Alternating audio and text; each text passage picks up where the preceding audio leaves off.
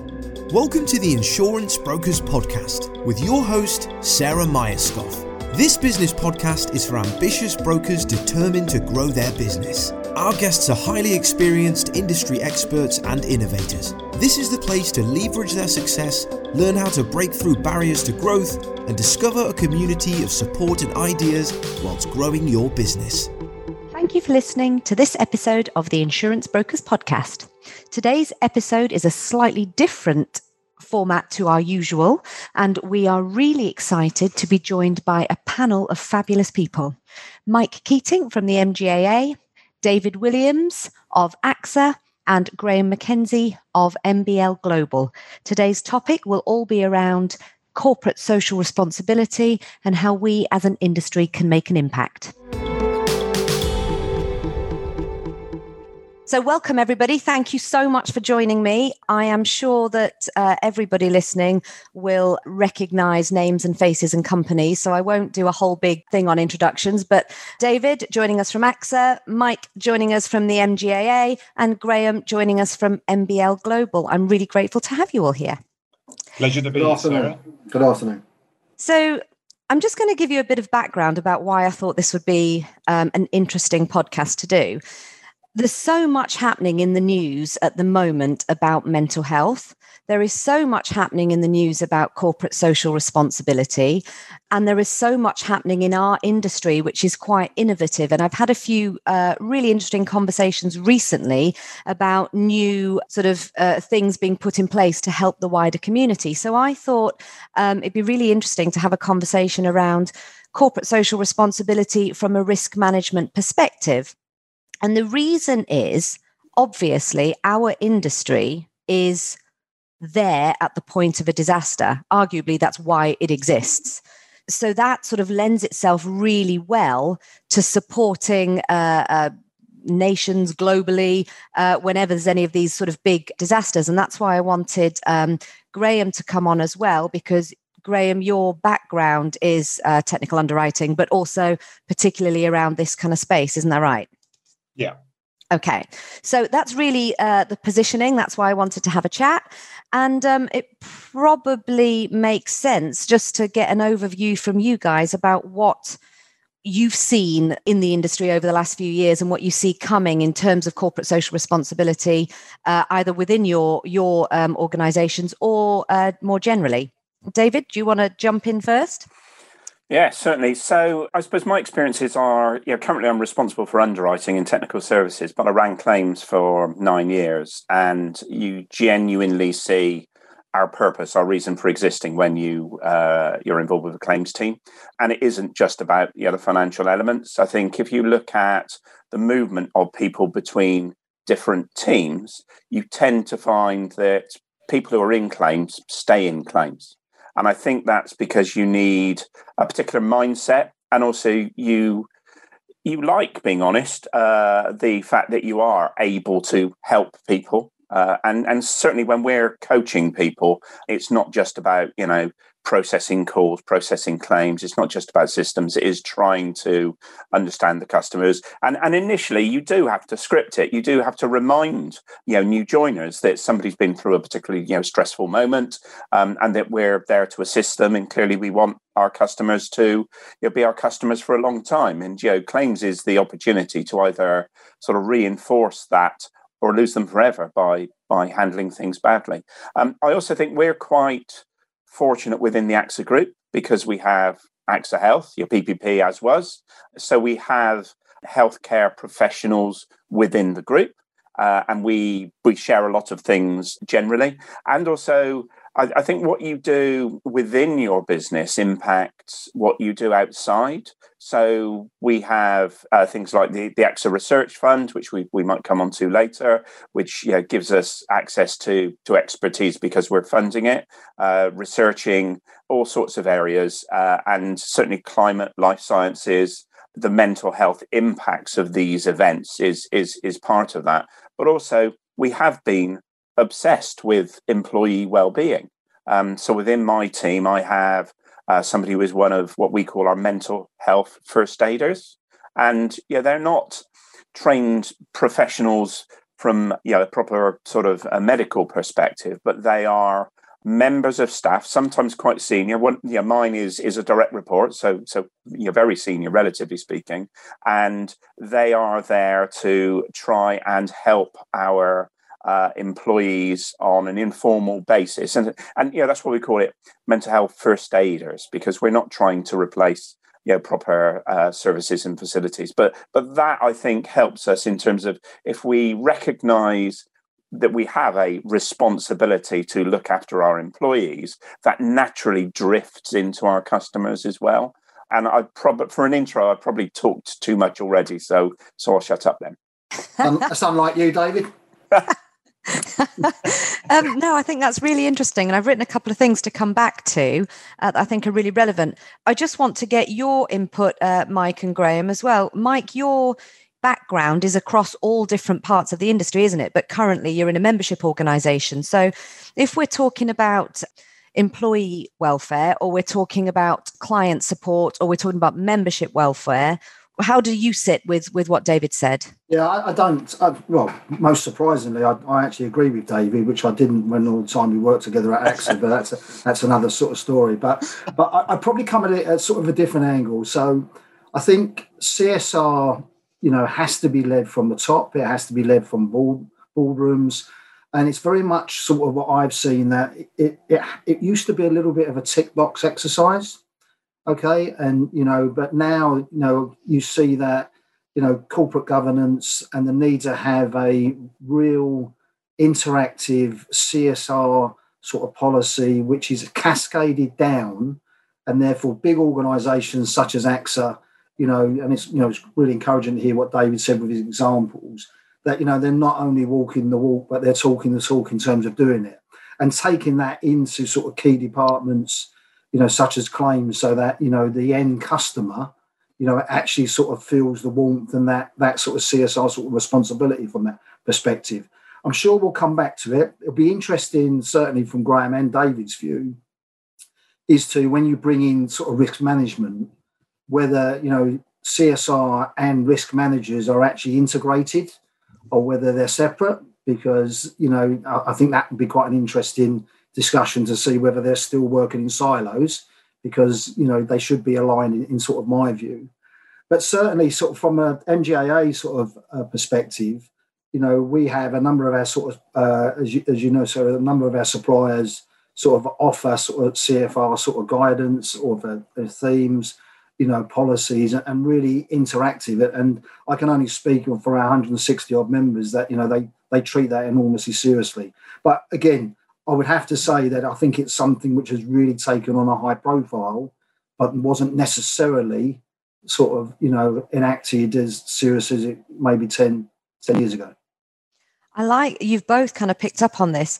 Corporate social responsibility is now starting, and I think COVID's got an awful lot to say for that, to infiltrate into and cascade down into the actual client-facing employee benefits. So it's almost well-being, not just to the outer world, but to your own organisation, is starting to be taken much, much, much more seriously. Is there more we could do? And I imagine, Graeme, you've got some thoughts on what David and Mike have said, and what other things could be done. Well, I think there's lots that could be done. I think it's all about having as both Mike and David have said, it's having the management commitment to actually going and doing it. And I have to say, before we get into sort of anything else, I'm absolutely delighted that we are having a conversation about sort of corporate social responsibility in this type of forum. We're raising the issue, and particularly as far as we are concerned with the sort of the mental health aspect of sort of CSR post an event. And I think what we see as a sort of a supplier, if you like, to the financial services industry, is that because CSR has largely been sort of self-regulatory almost, it's different businesses have taken a different approach to how they, to use your words, Mike, tick the boxes. And, I think some have climbed in, sort of boots and all, have appointed senior management, to actually who are tasked with developing the sort of the CSR ability of their institution. Gallagher's would be a really good example of that.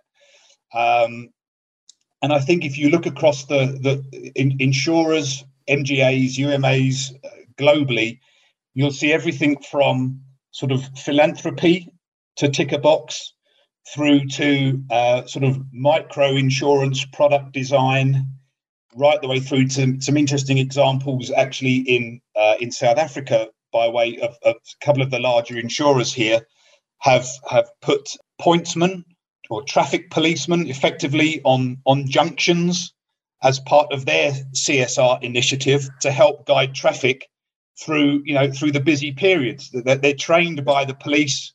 They wear the high vis jacket with their insurer logo on, and they direct the traffic every morning. They're in front of thousands of people, and it's a great example of how corporate social responsibility dovetails into kind of brand development and extension, public awareness, and so on. So there's a number of those very sort of macro and micro sort of issues. And again, in South Africa, one of the other insurers here decided to take it upon themselves to go around and fix all the potholes in the road. Those are very kind of local and in some cases quite sort of micro initiatives. But I do think it's a great way that you can blend your CSR sort of your want to develop corporate social responsibility with a way in which you can enhance your brand, increase your reach, and do good for society. And as Sarah said, I think insurers are fantastically placed at the point of a claim to really extend that CSR initiative. And I was called yesterday, and I'm not sure if this is a compliment or not, I was called an ethical evangelist. So part of what I'm trying to drive is to drive the whole profile of CSR in an insurance, in an insurance environment. And there's a saying that I've used on several occasions, which is, harm can never be totally washed away by money.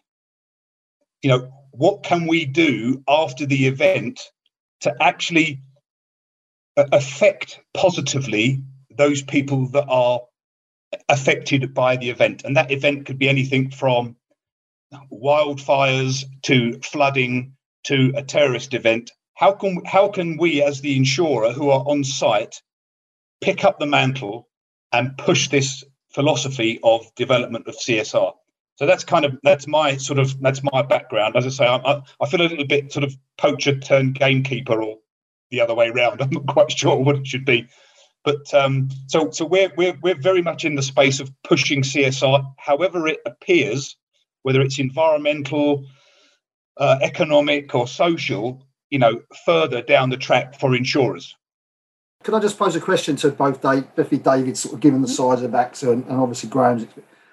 Do you feel you're sort of through your both your lenses, especially sort of David with that the size of AXA, do you feel you're still in the cycle at prevention, or are you actually prevention after it's happened, or are you looking to predict it before it happens?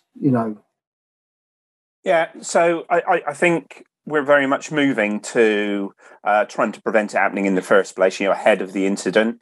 Some of the old strap lines, we wanted to move from payer to partner because we don't want our customers to be suffering. And, as Graeme said, no amount of money can really make up for what people have had to go through. So, very much trying to do things in advance. I mean, we've got a team of 40 to 50 risk engineers who do operate separately from the CSR team, but probably their interaction is really strong, and the number of interactions between CSR and the risk management team is probably greater than anything else. I also think we talked about things changing.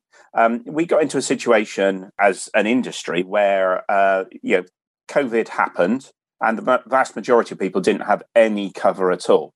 And you're thinking, well, what can we do? Now, bunging money randomly clearly isn't sustainable, although we've contributed to various funds. I think we paid £1 million into one fund that the ABI were organising. We're supporting other things elsewhere in the world.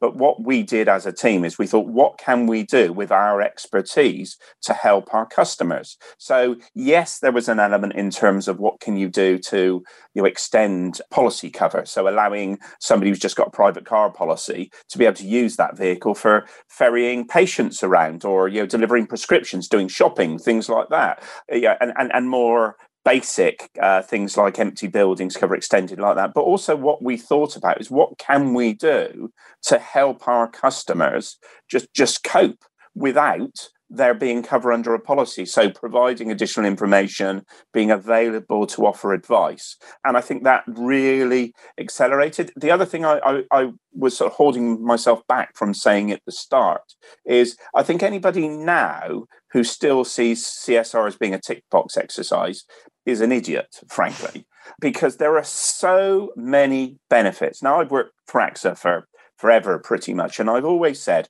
one of the reasons I've stayed at AXA is we try and do the right thing.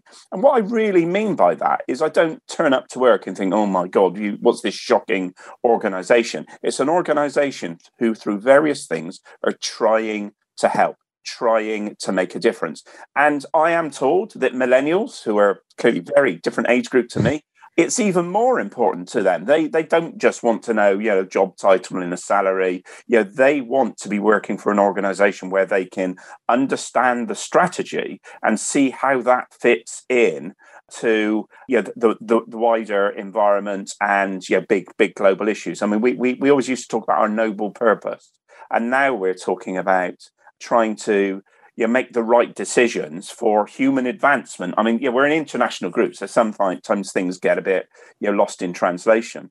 But we really genuinely want to be doing the right thing. And that, I think, enables us to attract and keep better people.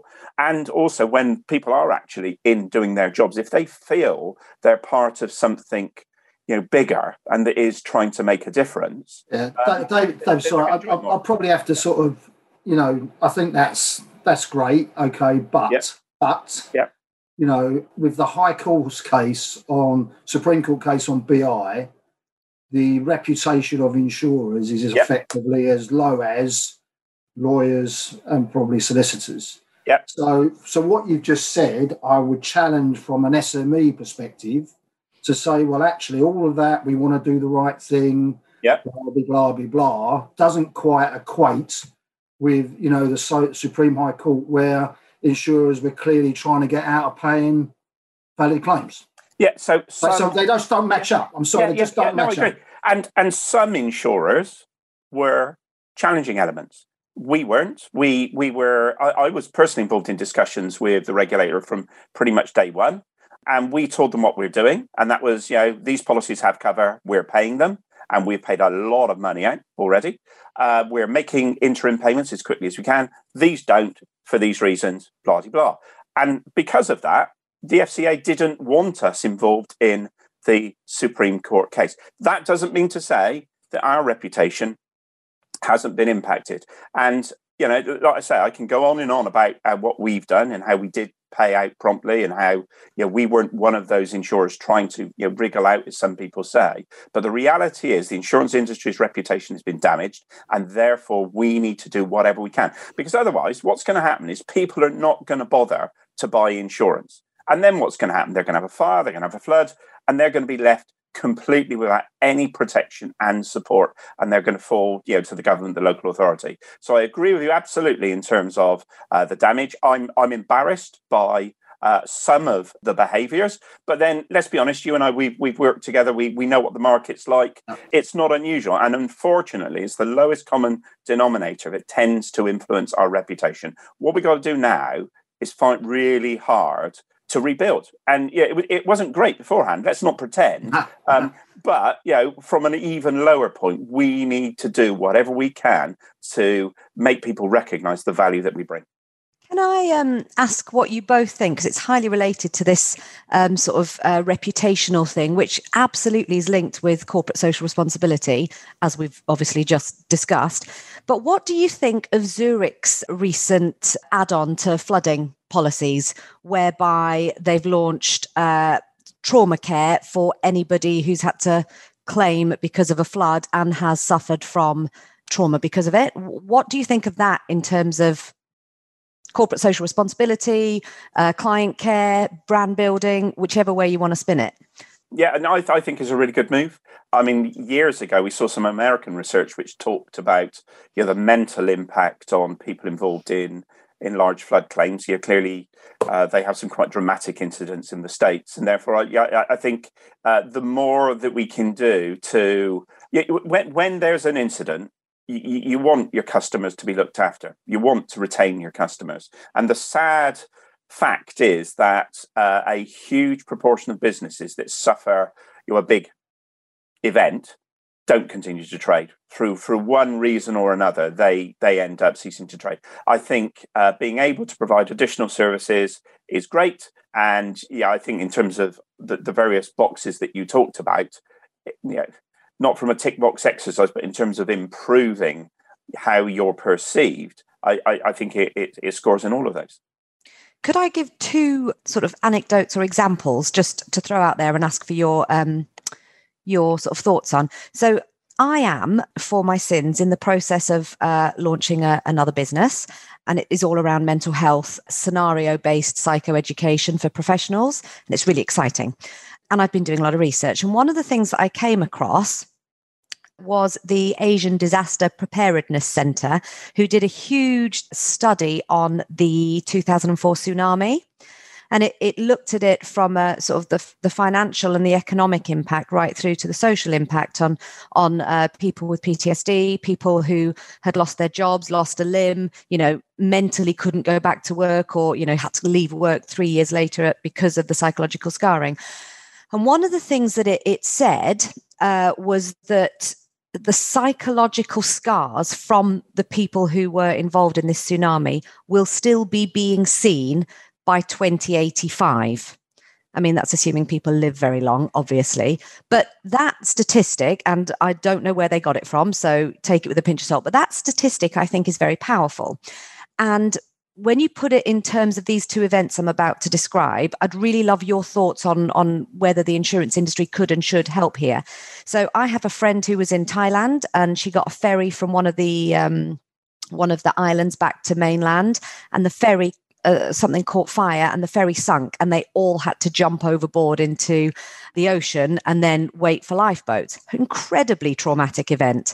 And also the 2016 Sri Lankan bombings, the hotels that were involved in that. And actually, Graeme, you'll be better placed to talk about this, because I know you guys had some relation to that, and you can probably give a bit more information. But the support that was then, nothing was given to Penny, and she suffered with PTSD for a very long time. I know there was support given to the people affected by that bombing, and it came from the sort of insurance industry. So that information, what do you think about it? How could we do more? And how does it tie in really to what Zurich are offering? Because I know Zurich's underpinned by the same people that the Sri Lankan bombing was underpinned by. You've raised 3 or 4 issues in there, and I was trying to write them down as you were going. And by the way, people in Japan are likely to live far longer than anywhere else pretty much in the world right now. They've got the lowest mortality rate in pretty much globally, I think. And it's got a name, Iki. Well, here's something to edit out of this podcast. And that in Japan, they sell more adult nappies than they do to kids. So I'm not editing that out. That is an interesting statistic. It gives you a sense. Right, I'm not going to ask you where you got that fact from.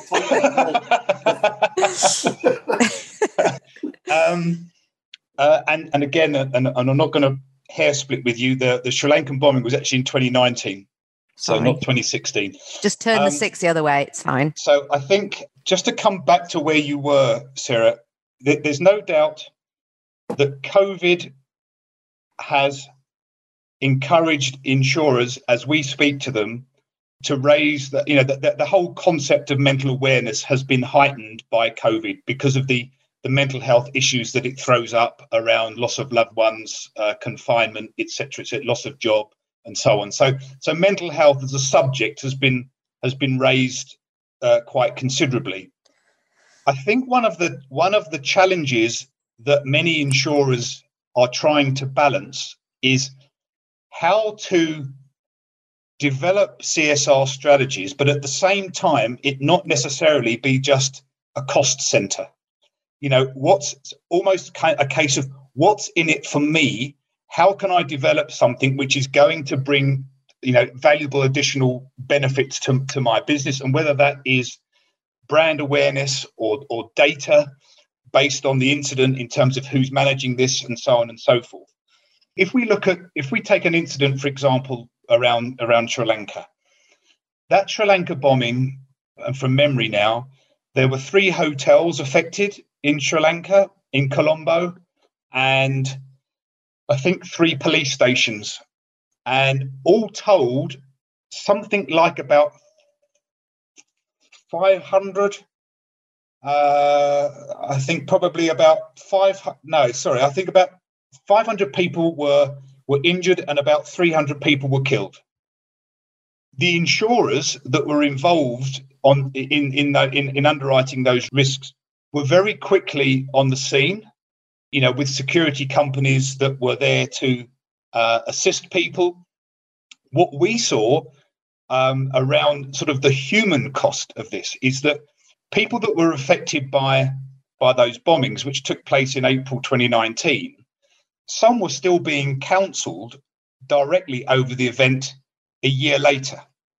Some people managed to recover very quickly, i.e. after sort of 1 or 2 counselling sessions, but many were affected on a long-term basis. And I think where we see an insurer's, in part, responsibility around developing CSR is to have a better understanding of what the human cost is to this.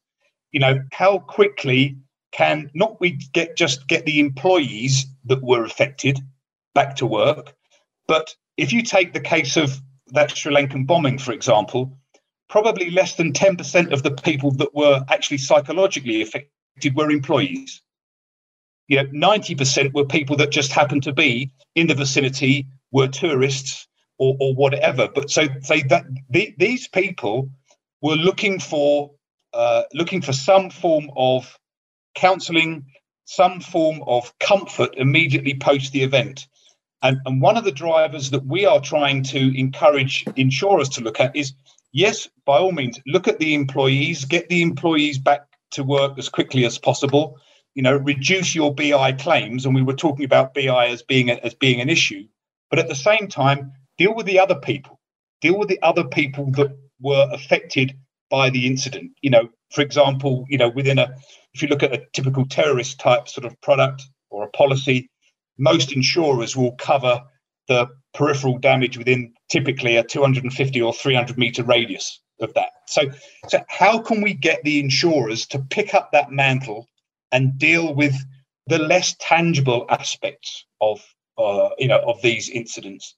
And I think that what we've seen is a heightened awareness of CSR brought around by COVID, but we have also seen in the right way of what's in it for me as the insurer. What can if I enhance my corporate social responsibility, what can I get back?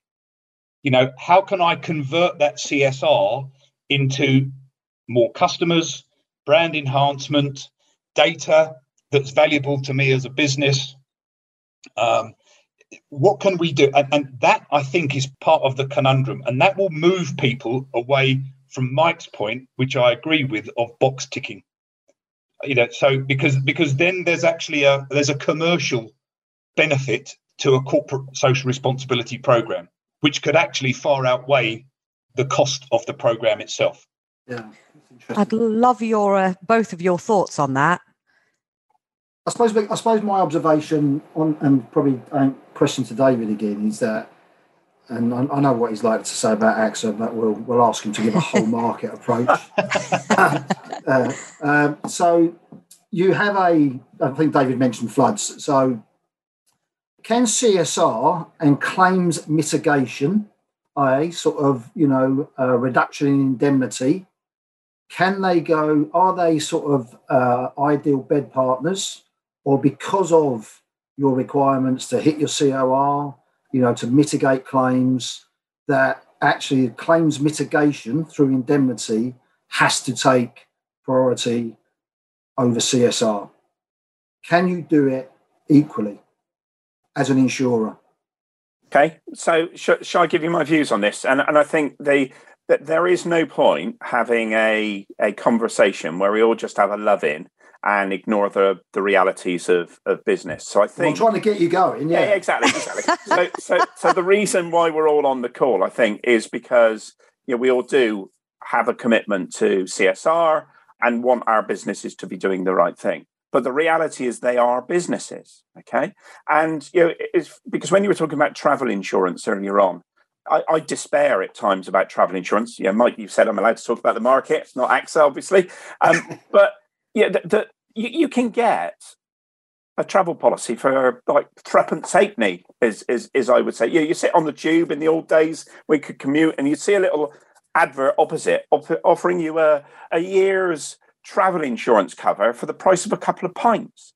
The reality is, whoever is providing that is not going to be able to provide all the bells and whistles. And that's the other thing I would say in terms of, you are a business, but also you're making a decision as a consumer. Do you want to be charged for bells and whistles and frills, or do you want the option to have something that, quite frankly, is going to send you a check if you're lucky and do very little more than that? So, I mean, I'm an underwriter at heart. Like I was in claims for 9 years and loved every moment of it. But numbers is what I do. Working out, hopefully, how we can make money. Now, what I do is I go beyond the pure maths of thinking about expected loss cost and all those sorts of elements, and I recognise that we're in a really good position to be able to help out, and that's why I think sometimes people think insurers should do more than just exercise the limits of the legally binding contract. But also there are benefits in terms of, as I've said, you're being able to maintain customers. Stop businesses from going bust, because if they're bust, they're not your customer anymore. Brand, I mean, we have to be honest and say, it is part of your brand, your reputation, how you respond in these ways. So I don't think it's right that people should expect insurers to pick up any costs in any way related miles away from the contract that somebody's chosen to take out. But I do think that morally it's right to help as much as we can, and there are some tremendous benefits from that are more than just the sort of loss costs in terms of maintaining customers, brand and reputation, employee satisfaction, all those sorts of things. And I think maybe that hasn't been recognised as much as it could have been in the past. And the good news is that people are seeing that now, and therefore that is enabling them to be able to contribute more to what was previously seen as a loss cost. But you have to remember, and I get this thrown at me by claimant lawyers all the time, that we have a responsibility as directors and officers of a business to the shareholders. So we're not charities. We can't just go out and chuck money about, and therefore it is important that we do the right thing, and also we can explain the benefits so that we are free to be able to do maybe a little bit more than the contract strictly requires us to do. I would, this is coming back to my ethical evangelism again, so my apologies. I would advocate that the contract and corporate social responsibility should actually not be mutually exclusive. I think that, contracts of insurance should, by choice from the insurers, include some form of corporate social responsibility, however that might look, limited as it might be. But, I think any form of CSR, I think is positive. And I guess the sort of the proof of the pudding would be, whether, a customer would view more favourably a contract offer or an offer of a policy that included some form of CSR initiative versus one that didn't. And I understand the commercial drivers around, new business, cost sensitivity, and so on. I think where we sit, from sort of our sort of position, is that I think we want to encourage, however it is, we want to encourage the insurers to incorporate some form of CSR benefit in the contract so that you can abide by the contract and you can provide some form of perhaps social, environmental, mental rehabilitation alongside what is clearly really important, the financial rehab of the customer, because those issues themselves also drive consumer behavior back to that customer. We've got evidence that says if your insured client is being seen through you to be offering some form of CSR, some form of initiative which is helping to kind of deal with the damage of whatever the event may be, people are drawn to their business, which gets their business back, sort of on track more quickly. It could potentially reduce litigation. I mean, we've got examples of events that have taken place, for example, in the US, where because the insured client has been seen to take positive action post the event, and in these cases, I'm actually talking about, these are specific terrorist or active assailant events that have taken place on school campuses and so on. But because the school, through its insurer, is able to facilitate some form of CSR initiative, we've actually seen cases where class litigation has been dropped because the business is actually is being seen to be doing the right thing. It's not just about the indemnity and getting us back to where we were operationally. There's a slightly wider rim to the level of service that's being provided, and not one. And I'm not talking from our perspective. Whether it's mental, social, environmental, the cost needn't be, because it's the law of large numbers. The cost needn't be prohibitive to an insured client. And again, we are of a view that says the insurer is there. You are present. You are the go-to person immediately after the aftermath of whatever the event is. You make sure that your family and your possessions are safe. You make sure that your friends are safe. And then when the drama has calmed down, you're looking for your insurance policy. And so you're engaging with a customer right at the very outset of this. And we think there's an opportunity for insurers to embrace a CSR initiative, within the structure of their contract. I think that's a great idea. I think it's a fantastic idea. I suppose the other sort of just adding on to that is, would an insurer, so the opportunity that provides differentiation in a product, number one. Would an insurer, the real innovative insurers would perhaps buy that in and embed it in their contracts and then just have a relationship with the provider and not have it as an add-on? Because then that would come to David's valid points around building brand, being very serious about CSR, actually having it embedded in their products.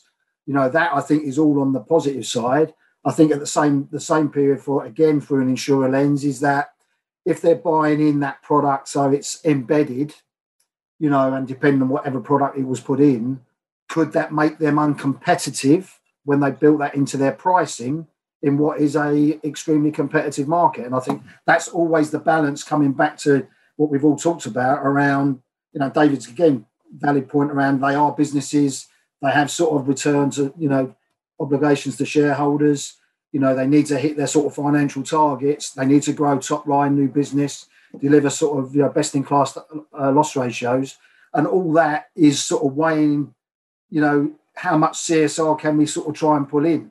But I think the real innovative insurer will grasp it and say, actually, all the benefits which have been articulated outweigh the fact that we might not write as much new business because our brand, our profile, the halo effect should get us to where we need to get to anyway. So I think it's a great idea. I think it's an opportunity for insurers to sort of seize the opportunity. Personally, I think from our perspective, we talk about trying to. It's a bit of a cliche, but we talk about trying to create sort of solidarity, if you like, in the risk pool, in the risk takers, to get, and what I mean, in an ideal world, you would have all the insurers take their a step forward at the same time and create sort of equilibrium sort of in the market space. That's never going to happen. As you say, Mike, some insurers are happier to grasp the nettle than others in different ways, whether it's through product innovation or not. I think one of the things that we also see in terms of benefiting insurers is that there is very little, and I can only talk with any experience around the mental health issues here. I can't talk about environmental or educational, for example. But from a mental health perspective, we know that after many of these events, in fact, 99.9% of all major events, whether it's a flood, an earthquake, a terrorist attack, whatever it may be, there is no accumulated data available to anybody around the human cost of that event. What was the human cost of that event? No one knows. An example that I have used, we have a clinical social worker that works for us. Her daughter was at the Ariana Grande concert. You may recall a couple of years ago in Manchester at the GMEX. If you just take that as an event, and I could name 1,000 events, after that event took place, what did the local authority, the insurer of the GMEX, the government do to help the individuals affected, traumatized by that event, young kids, most of them? The short answer is nothing. No one knows how many people were affected. Nobody knows the cost on business of those people because of, nobody has any sense of what the number of people that were affected, the ethnicity of those people affected, the period over which they were affected, how severely they were affected. No one knows.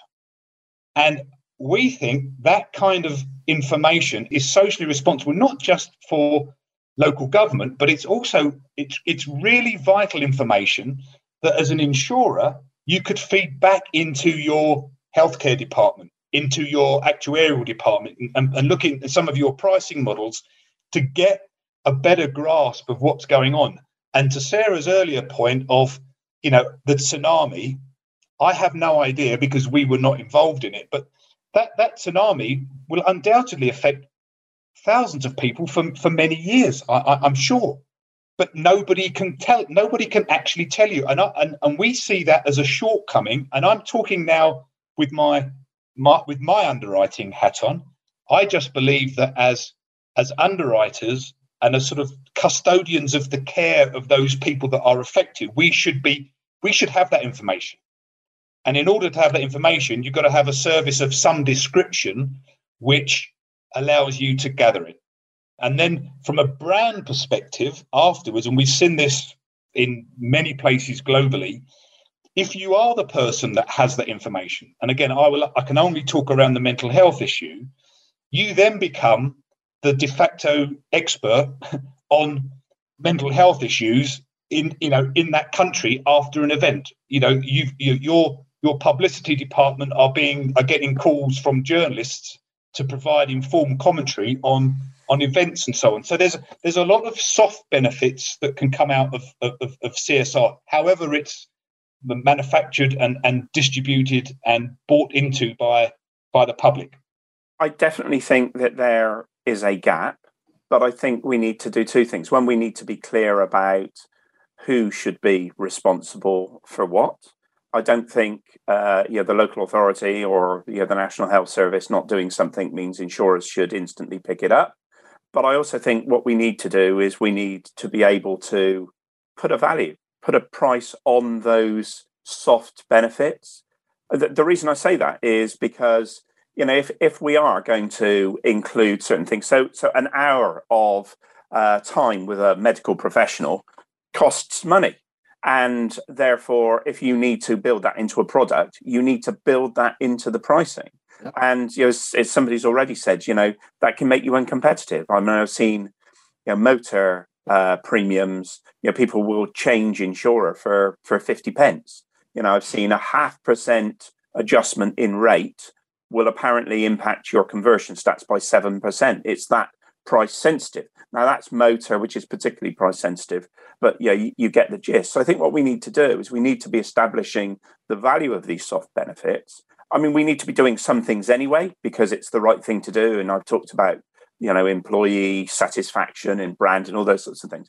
But if we can actually put a value on these soft benefits, it's then easier to sell them. I like the idea of there being let's call it a CSR element in the policy contract, because one of the other things we've learned over the last 18 months is we shouldn't have uncertainty. People should know what's going to be paid and what isn't. So, CSR, if there are elements that we might regard as CSR that we're definitely going to deal with, then let's build them into the policy contract.